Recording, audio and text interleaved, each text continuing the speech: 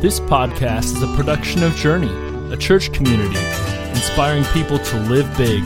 For more information, please visit cincyjourney.org.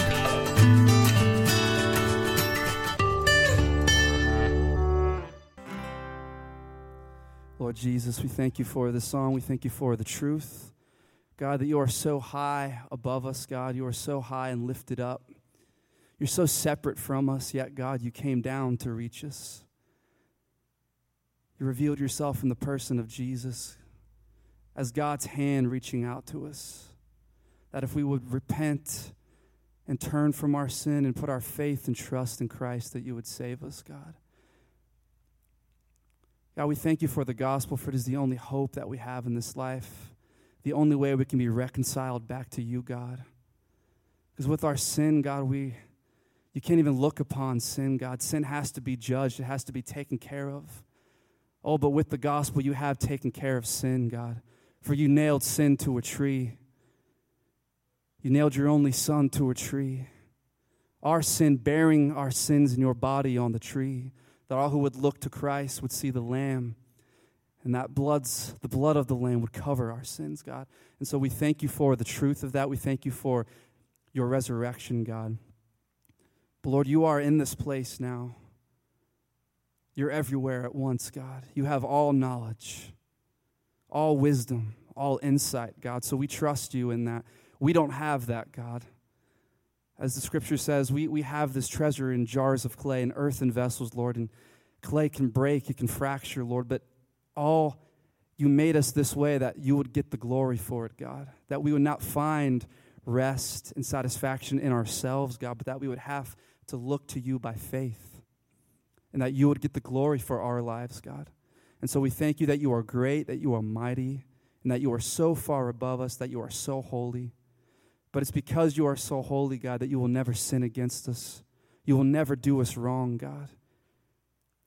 For your gospel has declared your love. So we thank you for this day. We thank you for the message that we're about to hear. Lord, I ask that you open up our hearts, open up our minds, God, to receive this humbly, God. We thank you for everything you've done. Continue to be with us in this service. It's in Jesus' name that we pray all these things. Amen. Good morning. How are you on this beautiful, wonderful, cloudy morning? Isn't it great? Yes.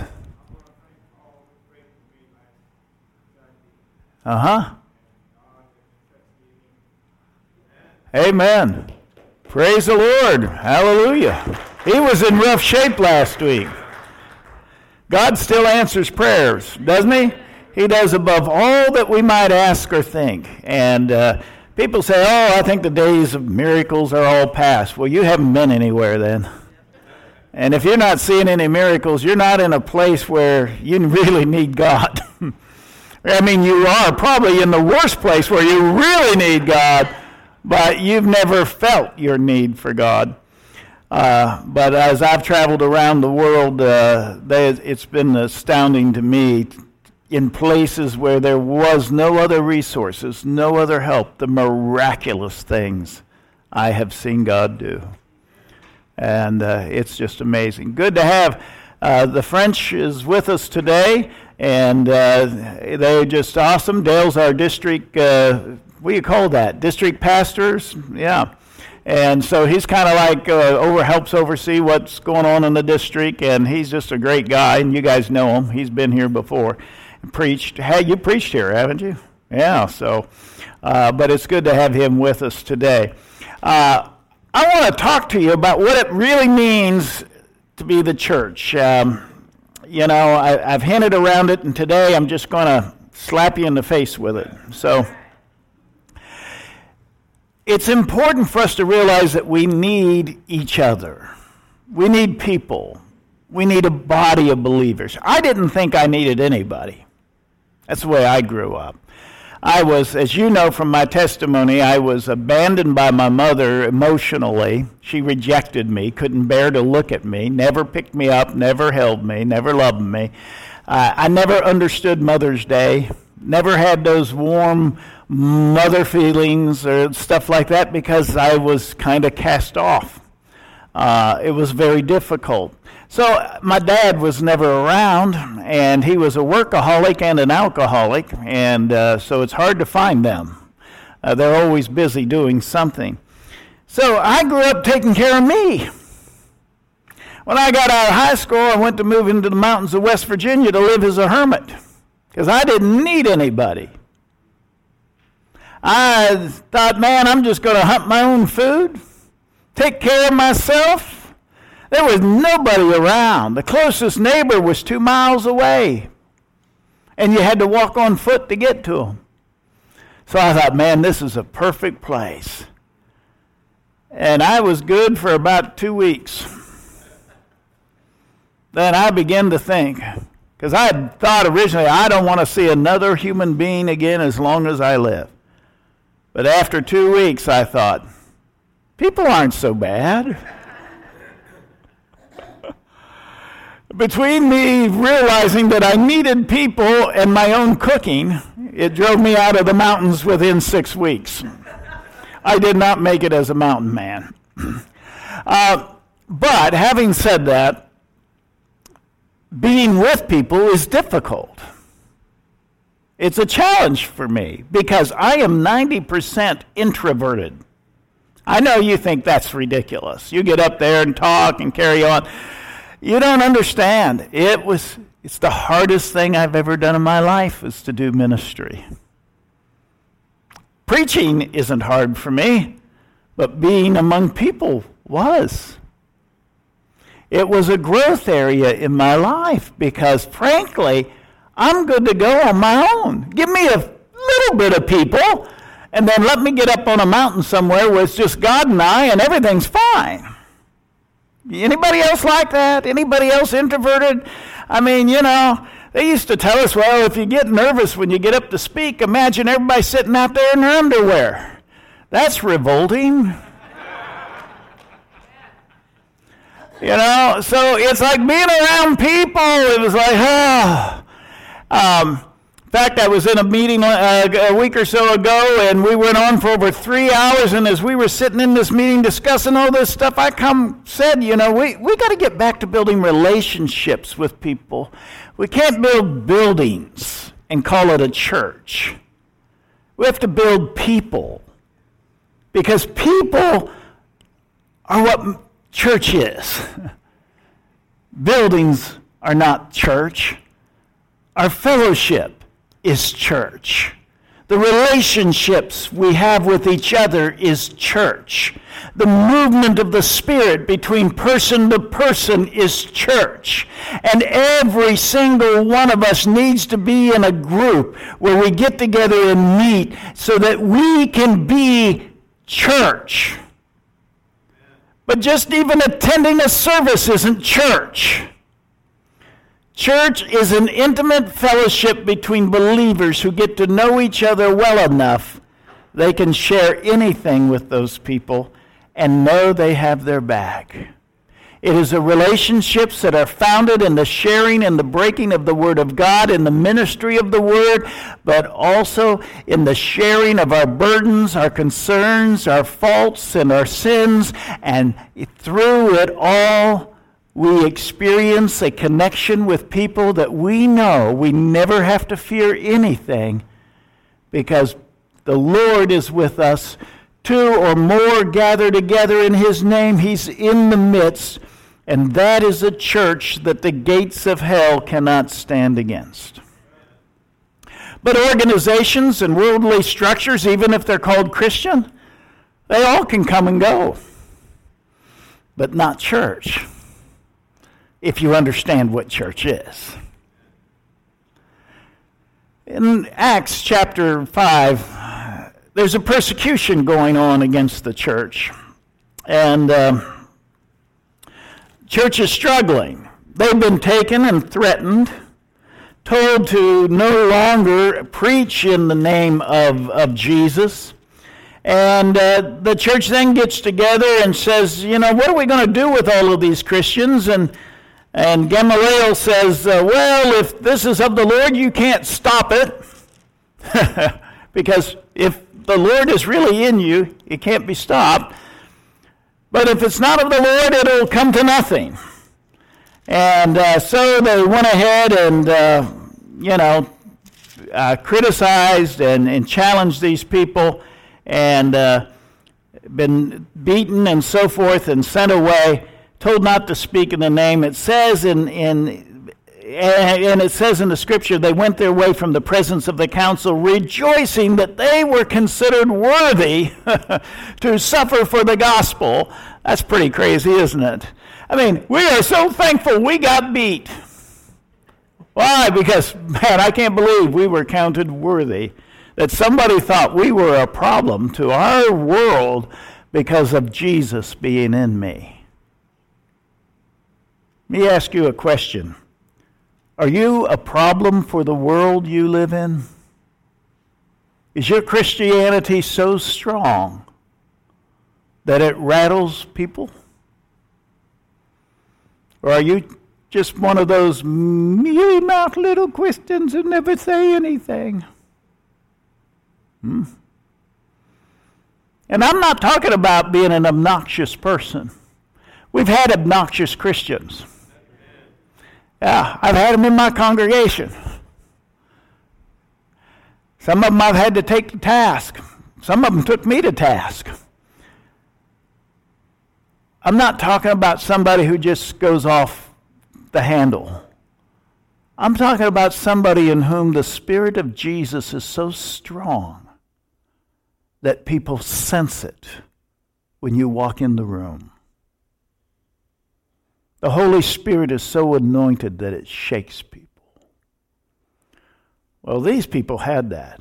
And in verse 42 it says that when they left, after counting themselves worthy to be suffering for Jesus, they went every day in the temple and from house to house. And they kept right on teaching and preaching Jesus as the Christ. Didn't stop them. You don't let any obstacle or anything that comes against you to keep you from doing what church is. Now, they didn't own the temple. That was owned by the Jews. They couldn't get in there on Saturday. That was the Sabbath, and the Jews had it there. But on the first day of the week, Sunday, which became the Lord's Day, or the Christian Sabbath, they would meet and they would fellowship. But every day they went from house to house. And they gathered together, and they preached in the house, and they taught in the house, and they broke bread. Acts tells us, chapter 2, that daily they would meet from house to house, breaking bread, fellowship, prayers, continuing in the apostles' teaching. All of that was contained in that. They developed a fellowship in the house that bound them together and kept them strong. It is nearly impossible for any government that would persecute Christians to stop a house church. They've tried it. And they've tried it with modern technology. The Soviet Union tried it, and it failed. China has tried it, and it has failed. Because you can't stop the house church. Why? It is such a simple gathering. How do you prevent it? Hey, you're invited over to my house this week. We're going to have a little barbecue.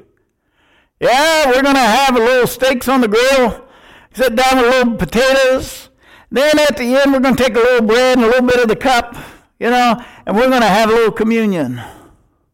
We're going to fellowship in the Lord, and we'll sit around and talk a little bit. Next thing you know, we'll bring out the Bible and start talking the Word. How do you stop that? You really can't. You can try, but you can't stop it.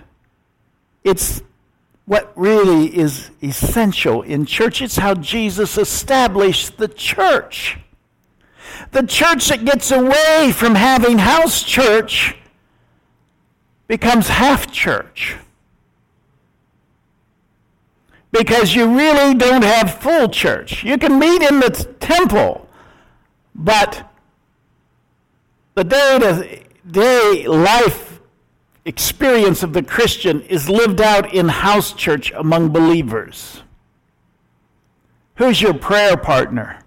Who's the person you call when you're in trouble? Who is the person that you go to? Who is the person that you bare your soul to? Who are the people that you know that if you were in the hospital, they have your back? Who are the people that you just know that you like to hang out with? I mean, if you're going to do something, you want to invite them. Or if your child's going to be dedicated, or if you're going to have a birthday party. These are the people who are your people.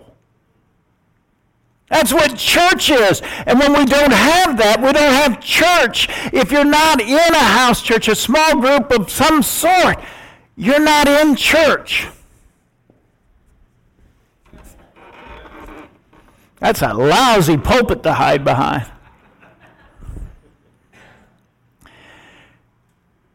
To be in church means I'm established in the fellowship of believers. Now, I grant you, to get into that's not easy. I mean, frankly, for me, it's a struggle. Because I get around people and it's like, this is so much work, I'm so socially awkward that I don't know if I can wrap my mind around getting to know you. Anybody else like that? You know, that's me. I'm one of those people that say, yeah, I'd like to meet you. Let's have a good superficial relationship.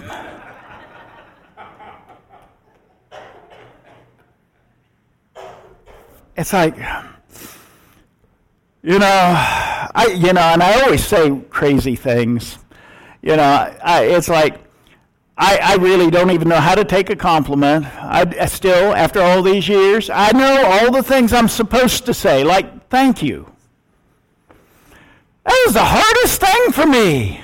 I'm that awkward. Lady, I did a conference yesterday up in northwestern Ohio, and the lady says, we didn't know we had gold when you came in here. That was gold. I said, well, just make sure it wasn't fool's gold. See how... I can't even... I just can't do it. I have to have people who get to know me well enough that they understand how warped my sense of humor is. And how just quirky I am sometimes.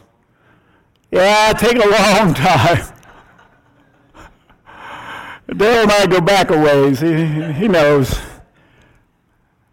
It's just important to recognize, though, for me, that it makes no difference how awkward I am. The thing that keeps me awkward is if I'm not in fellowship.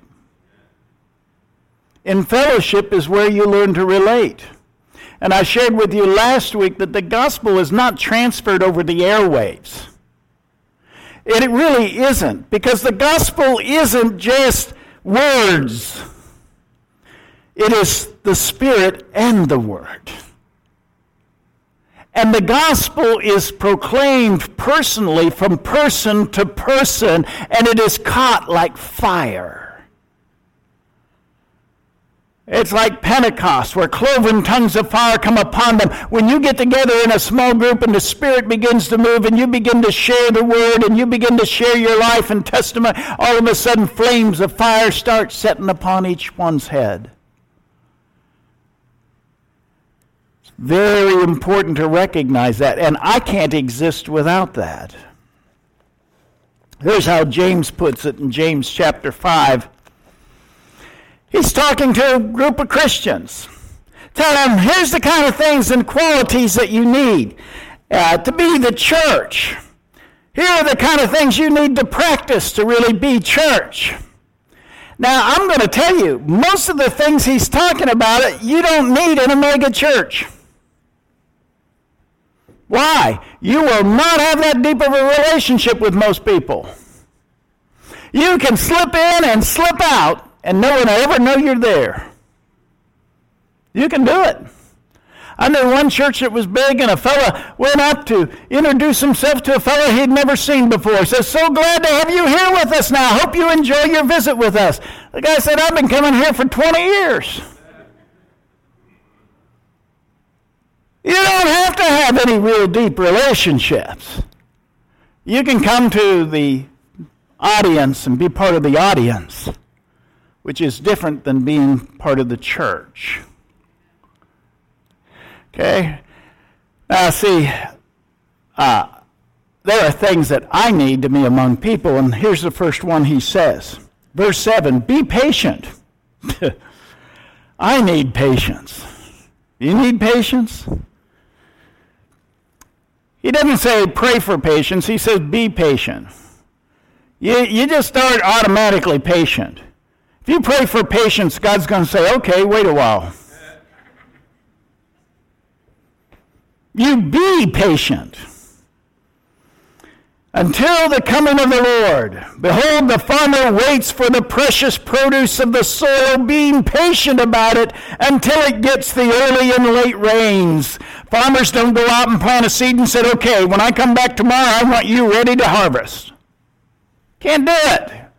God doesn't work that way. You need to be patient. Whatever God's doing for the next best thing in the life of this congregation is going to take patience on your part. But when you're with people, you need to have patience. Do you know why? People are weird.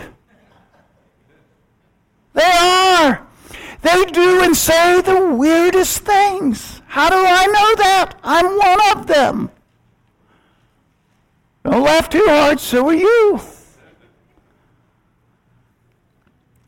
He goes on to say, you too be patient, strengthen your hearts, for the coming of the Lord is at hand.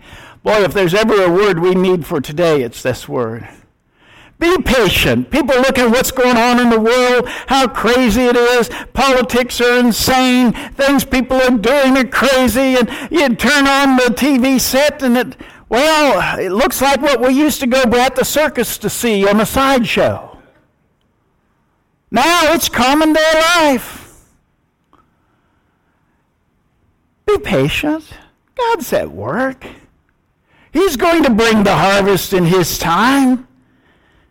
Strengthen your heart. If you've got patience, you can strengthen your heart because you don't have to feel pressure. When you don't have patience, you feel pressure. And you feel, I've got to get it done. It has to happen now. We got to get this fixed. Or what are we going to do? Next thing you know, you got anxiety and everything else pressuring down upon you, and you're about to go crazy, and your heart is all over the place. But if you say, hey, let's just back up and take it easy. You know, this is the Lord's show. He's got it together. Let's be patient. The Lord's at hand. Here's the next one, verse 9. Do not complain. Anybody have trouble with complaining? I sometimes do. I mean, not often, but once in a while. I get around and say, why in the world did they? Don't complain. There's no reason. Complaining doesn't get you anything. And don't complain against one another, so that you yourselves may not be judged. You know, I remember a person who was complaining about people who judged people. They were sitting in my office. She was fresh out of seminary. She was all fired up. I just can't stand these judgmental people, these judgmental Christians.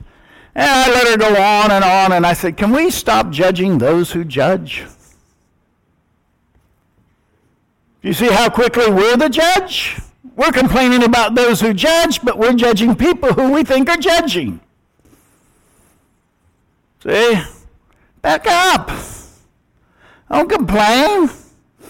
As an example, brethren, of suffering and patience, take the prophets who spoke in the name of the Lord. How many of those prophets who proclaimed the name of the Lord suffered for the Lord? You're going to have to suffer if you're going to be a Christian. You're going to have to suffer with the world and what's going on. You're going to have to suffer with people who don't like Christians. And you're going to have to suffer with Christians. You know? You have to put up with people. And I'm amazed at Christians who are mature enough to do that. I knew a church in New England that hired a pastor that they didn't really fully understand, but he was extremely liberal in his views to the point where he didn't believe even the Bible was real. And so people asked them, well, why do you keep him? And they said, because we know what he's all about, and we're strong enough to handle it. We're afraid that if we let him go, he might go somewhere where they might actually believe him. Wow, what a strong church. But are you able to deal with people with their different issues and viewpoints? Saddest thing going on in our culture is families who are writing other family members off over politics. I saw a friend of mine who posted that he no longer goes to family gatherings with his family, his brothers or sisters, over politics. Shame on you. Shame on you. You're doing a disservice to your family. You've got to love people more than you love policies. But second of all, you're losing every opportunity to share the gospel and the love of Jesus with people. Do not write people off over their views.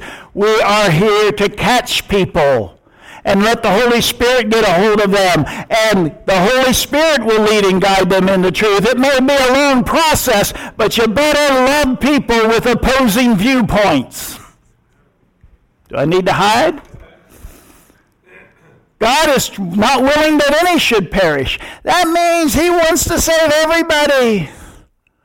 That's messy. God, don't you know it'd be better to just save people like me? God says, no, that's even messier. But God wants conservatives saved. He wants liberals saved. God wants straight people saved, gay people saved.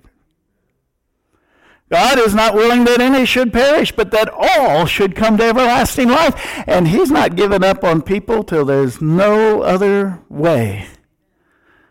Till he's exhausted every avenue. That's how patient God is. Can we be patient with people who think different? A little bit?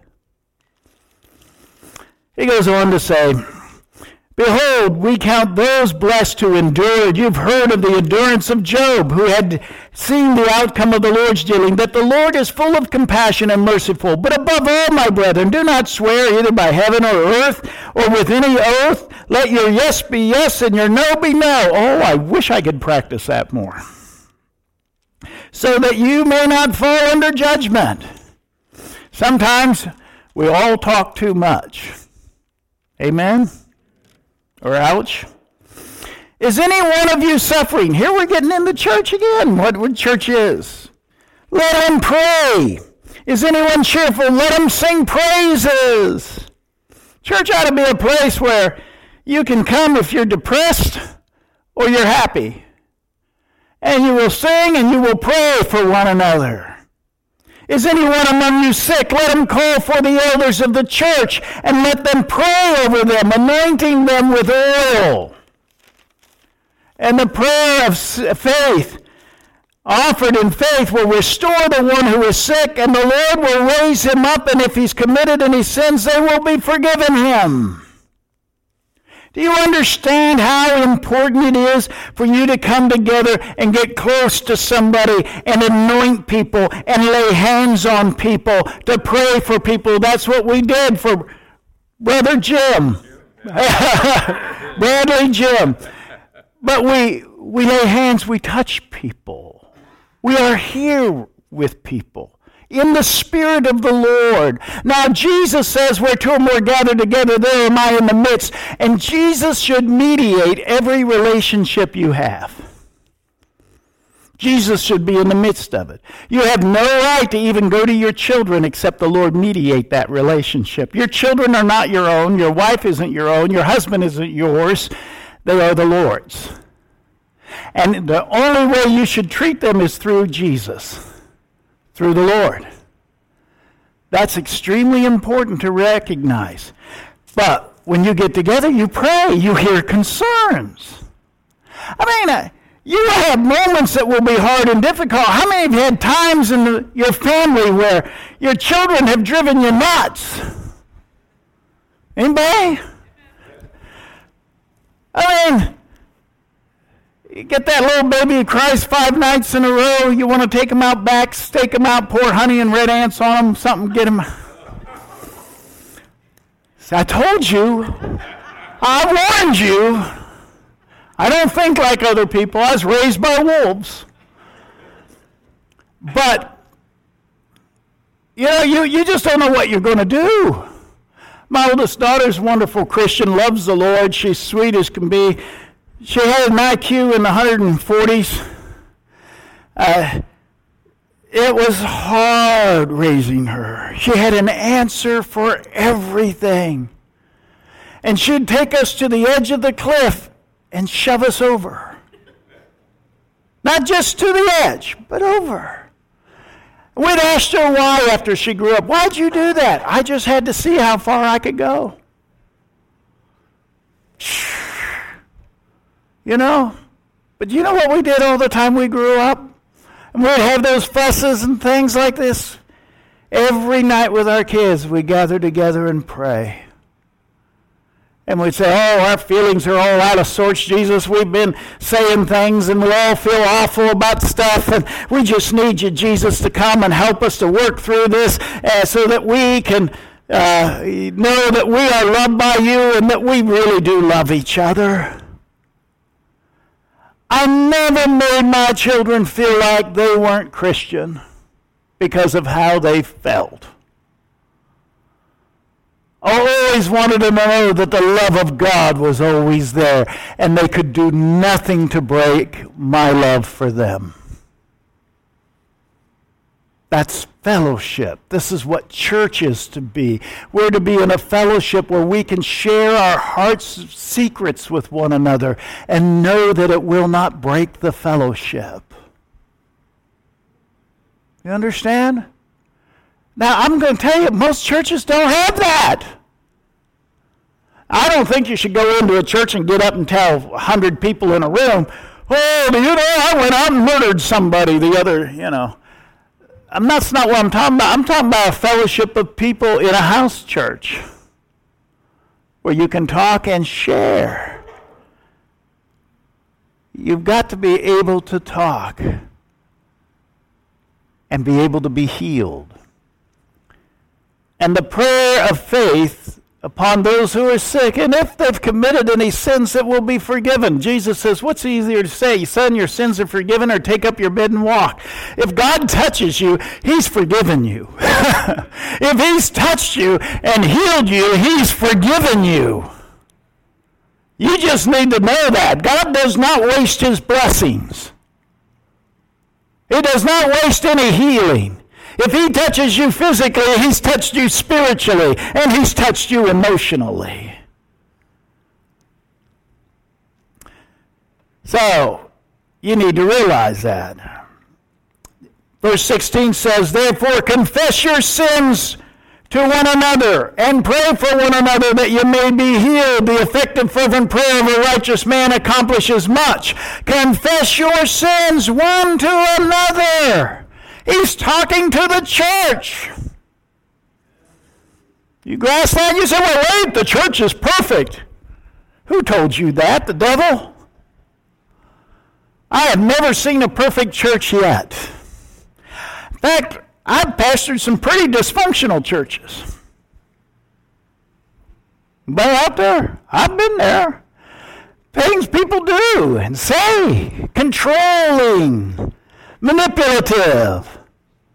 Oh my goodness, you never know what you're going to get into. Still, above all, God was at work. He still works. He still does things But no church is perfect. But a healthy church confesses to one another. John Wesley, when he did his, and I've shared this with you, I think, before, but this is good enough that I want to hear it again myself. John Wesley, when he founded his Methodist groups, then the method was that you met every morning or at least a couple times a week in a small group at 5 a.m. in the morning. And you had testimonies, prayers, confession, and the reading of the word and preaching. And that was his method. And he said the leader of the group should confess his sins first. Anybody want to be a leader? Do you understand? And he was a holiness preacher. You want to find what holiness is, you go to John Wesley.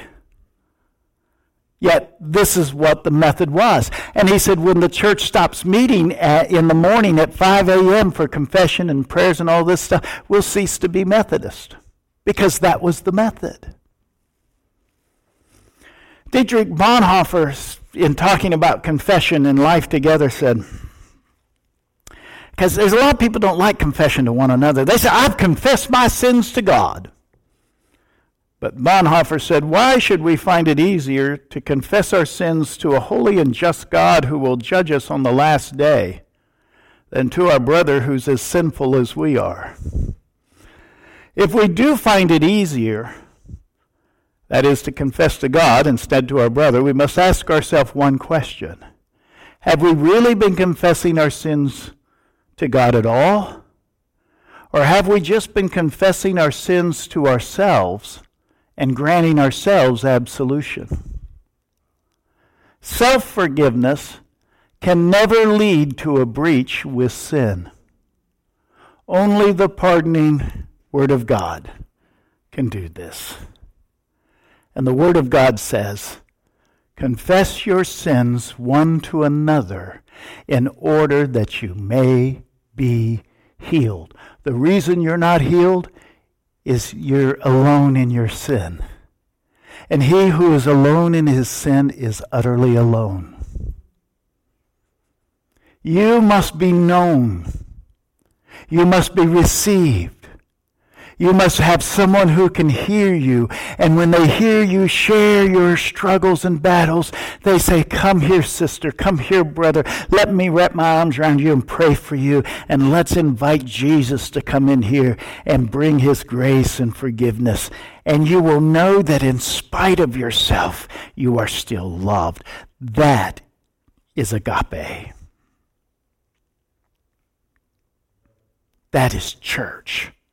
That is powerful. And most of us don't live in the powerful relationships that will transform our lives.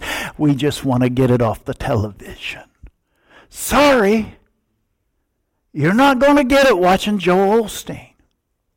It might feel good, but the gospel is being in an authentic relationship.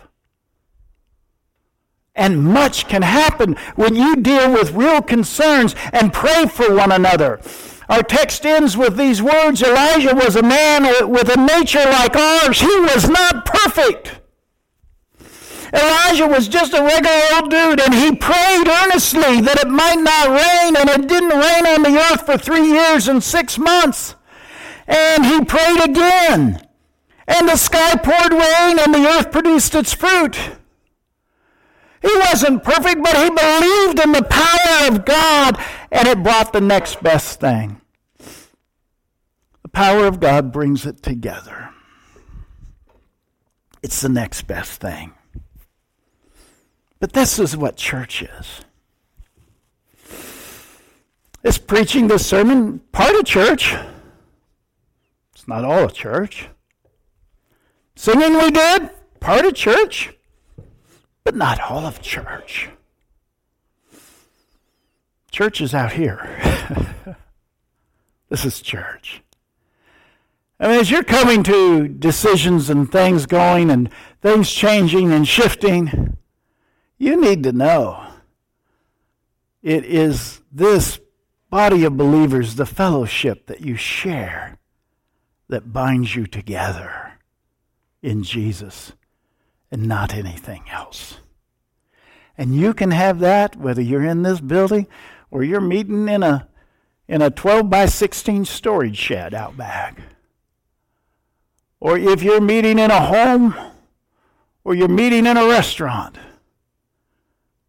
You can have church because you are the church, so you can be the church. But you must have those relationships to be in church. And I want to challenge you that if you're not in a small group, get in one. If you don't have one you can get into, make one. Create one. You don't have to be trained. People think, I got to have a lot of training. No, you have to have a little bit of hospitality. I have no hospitality whatsoever. You come to my house, I'll say, yeah, you're welcome. Just get whatever you want out of the refrigerator because I don't cook. I wouldn't know how to cook. I could serve you burnt offerings. That's about it. But that would be like worship, so I'm not going to do that. I don't have anything that I don't have any of those skills, but you're welcome. I can be hospitable. And you'll be surprised how it'll change the world. So I want you to be church, and I want to give you a little taste of church today. We've done this a few times, but I want you to stand with me as they get ready to come and lead us in a song. But I want you to gather in prayer groups. And did all of you get a prayer card when you came in? Does everybody have one? Take that prayer card with you. Okay. Anybody need a prayer card? Doesn't have one? Yeah, we got some back here that need prayer cards. You got a couple more in your pocket? Take it right back there. Let's get those prayer cards to these people. All right. Now, here's what I want you to do. I want you to get in some groups. 3, 4, whatever, 5. Not big. If you get in too big a group, you're going to be in a mega church. I want you to be in a little church. Yeah. So get 3 or 4 or 5 people together. If it's 6, we won't count. But here's how I want you to do this. Let me show you this card. Here's how I want you to do this. I'm going to sit here because some of you say, well, I don't know what I'd share. I fix that for you. You have a prayer request. And it says, well, wait a minute. Okay. 2 new jobs for 2 friends, it says at the bottom of this. New jobs for 2 friends. Somebody has friends who needs jobs. So that's my prayer request. So you read yours to her and him with that group, and they read theirs. And then any other personal concerns you want to share, you can share, and then you pray. Okay? And one leader can pray, a couple of you can pray. If you're not pray out loud, you don't have to pray out loud. You're free. Isn't that great? No pressure. So just gather and share and pray and be the church. All right? Amen. Okay. Think G. Oh Lord, you're beautiful. Your face is all I seek. And when your eyes are on this child, your grace abounds to me. Do you guys know that chorus? Oh Lord, you're beautiful. Your face is all I seek. Oh, and when your eyes are on this child, your grace it abounds to me. Isn't that a sweet song? Amen. Amen. They're going to come up here in a moment and get ready to do that. But as they're coming, I know you've already greeted and shake hands, but I want you to practice love right now. All right? So divine love. I've told you we're all quirky and everything, so I want you to stand. I want you to shake hands just real quickly while they're coming up with 3 people and make one of them somebody you don't like.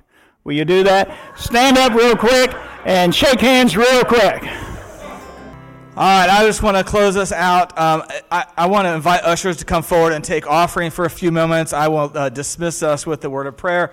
As I said, I would invite all of you to remain. We are going to break here just to allow, if you've got kids in the back, please go get your children. They're welcome in here. I know they'll be squirmy. Mine will be forewarned. So it's fine. And that's what we will do. So let me pray just a brief prayer of benediction over us, and then we will break for that. Father God, thank you.